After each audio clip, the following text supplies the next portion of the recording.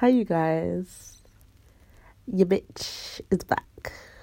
Hoisha, Scopiana, James Bind, Emily. I'm scared. Bitch, shut up. So today, no, deep here. It's 2:38 a.m. 19th of February, and I have nothing tomorrow, and I was on my spam account on Instagram. Yeah, if you don't know, I have a spam account. Can't follow it because I post trash, and like, if you're from uni, I kind of don't want you to see that side of me, even though you've already seen me at my worst. So we move. Yeah, so I like post sometimes and I'll rant, but I saw like, it was trending, like Dave was trending on Twitter because of the Brits, and he won Best Album of the Year, which he deserves. And like, I thought they were going to be trending because he's a king and his album won, but they were also trending because of the political stuff he was saying, which is cute because he has a platform and he's using it.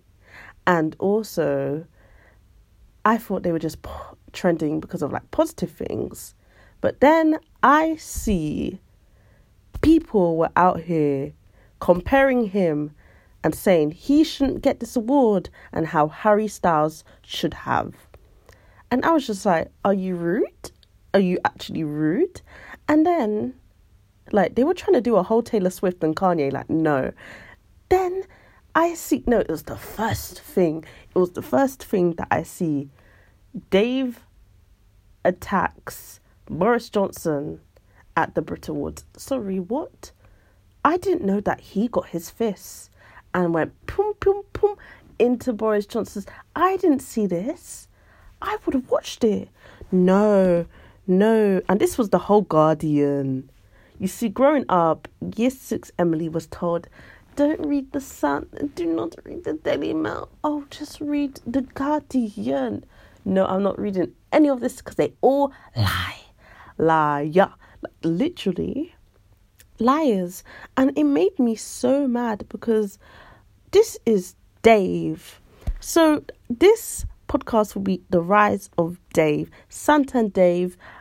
I would say his full name, but you all know I stutter, and like, let's not disrespect him.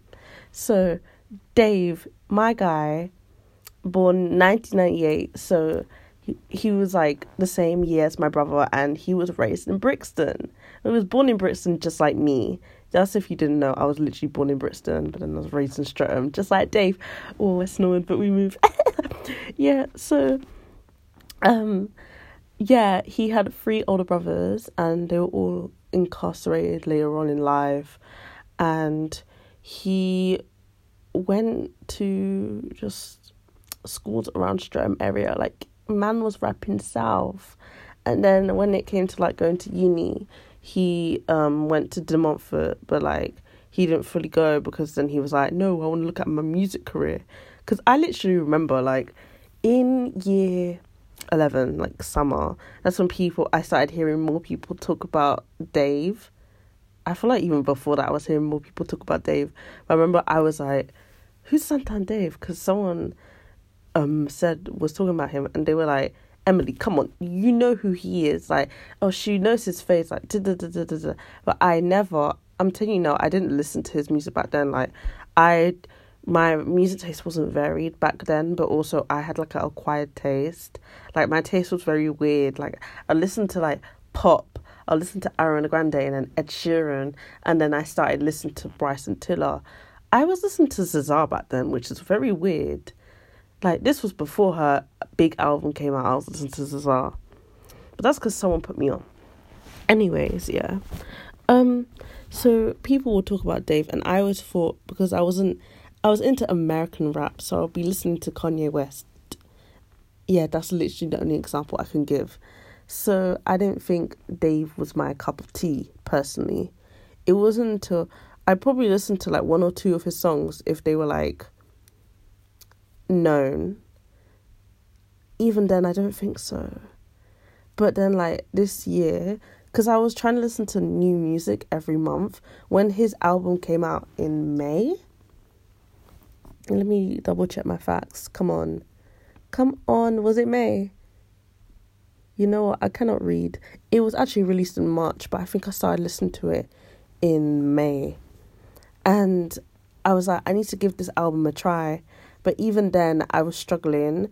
And the only songs I was able to listen to were, it was the known songs like Black. You guys, sorry if I'm stuttering and just taking it forever. Black, Stratum, Location. I would bang out Location every day. I think I listened to Disaster, but then again, I started listening to that song more at uni. Yeah, so it was just, I was not really getting it. I was trying my best, but even then, and then Funky Friday, I actually didn't like that song because it was like, at this age, like, oh, sorry, I just need a break. Like, Hangman was good. I'm really just going through Spotify. Ooh. Yeah, and then just, I don't know. At one point, I think it was September of uni, I don't know what was going on with me, but Psycho, which was a song that I would, like, it was like the main song I banged out when I first started listening to this album. Psycho, I started listening to it every single day in the morning when I woke up. I'd listen to it in the shower, and like the song was just consistent on beat. And then there was like, dun dun, I'm just trying to live my best life. That part, I really should have got out the lyrics, but what's that word again? Unserious. Yes, that is me. That part was actually just A1, and it resonated with my soul at that time. So I would play that song every day.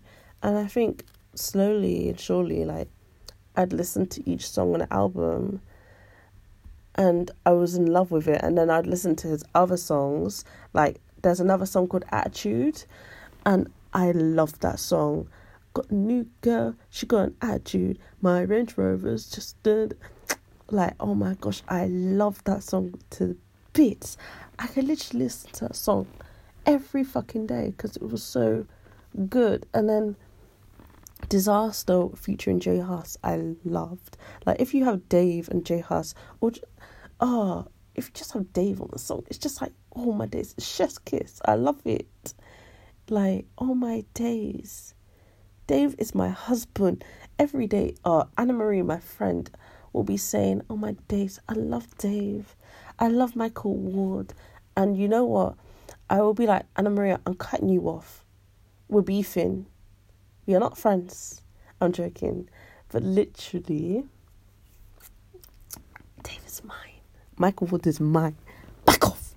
When I saw him, when Dave was on top, boy.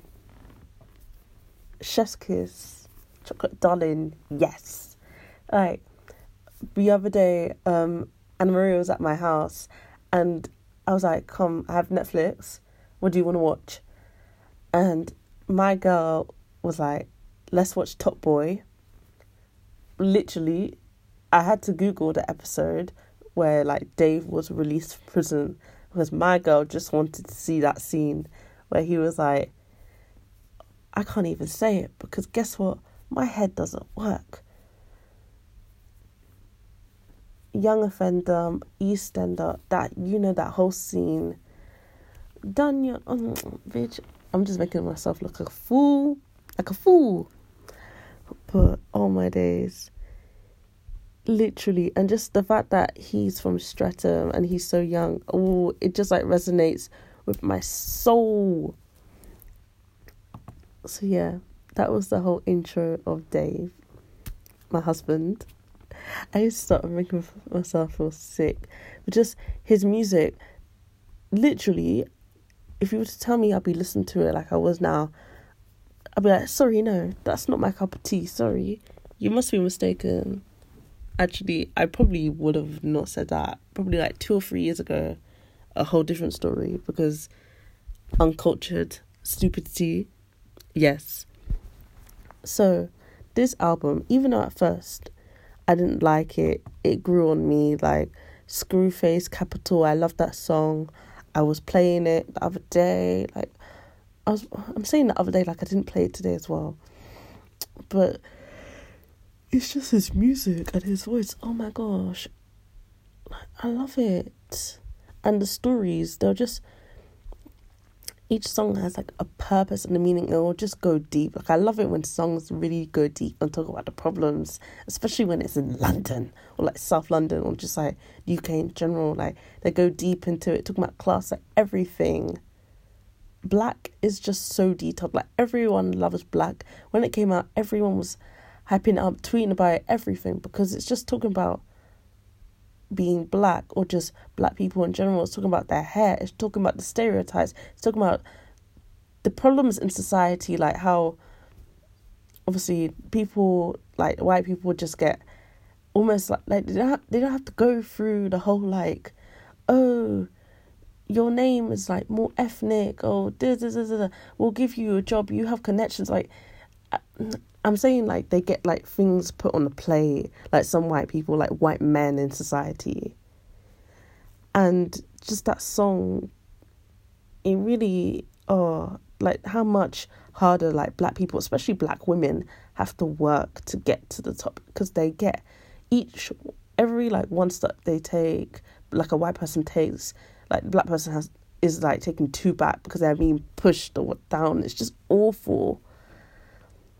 Like, and then he'll just talk about like, oh my days, Psycho,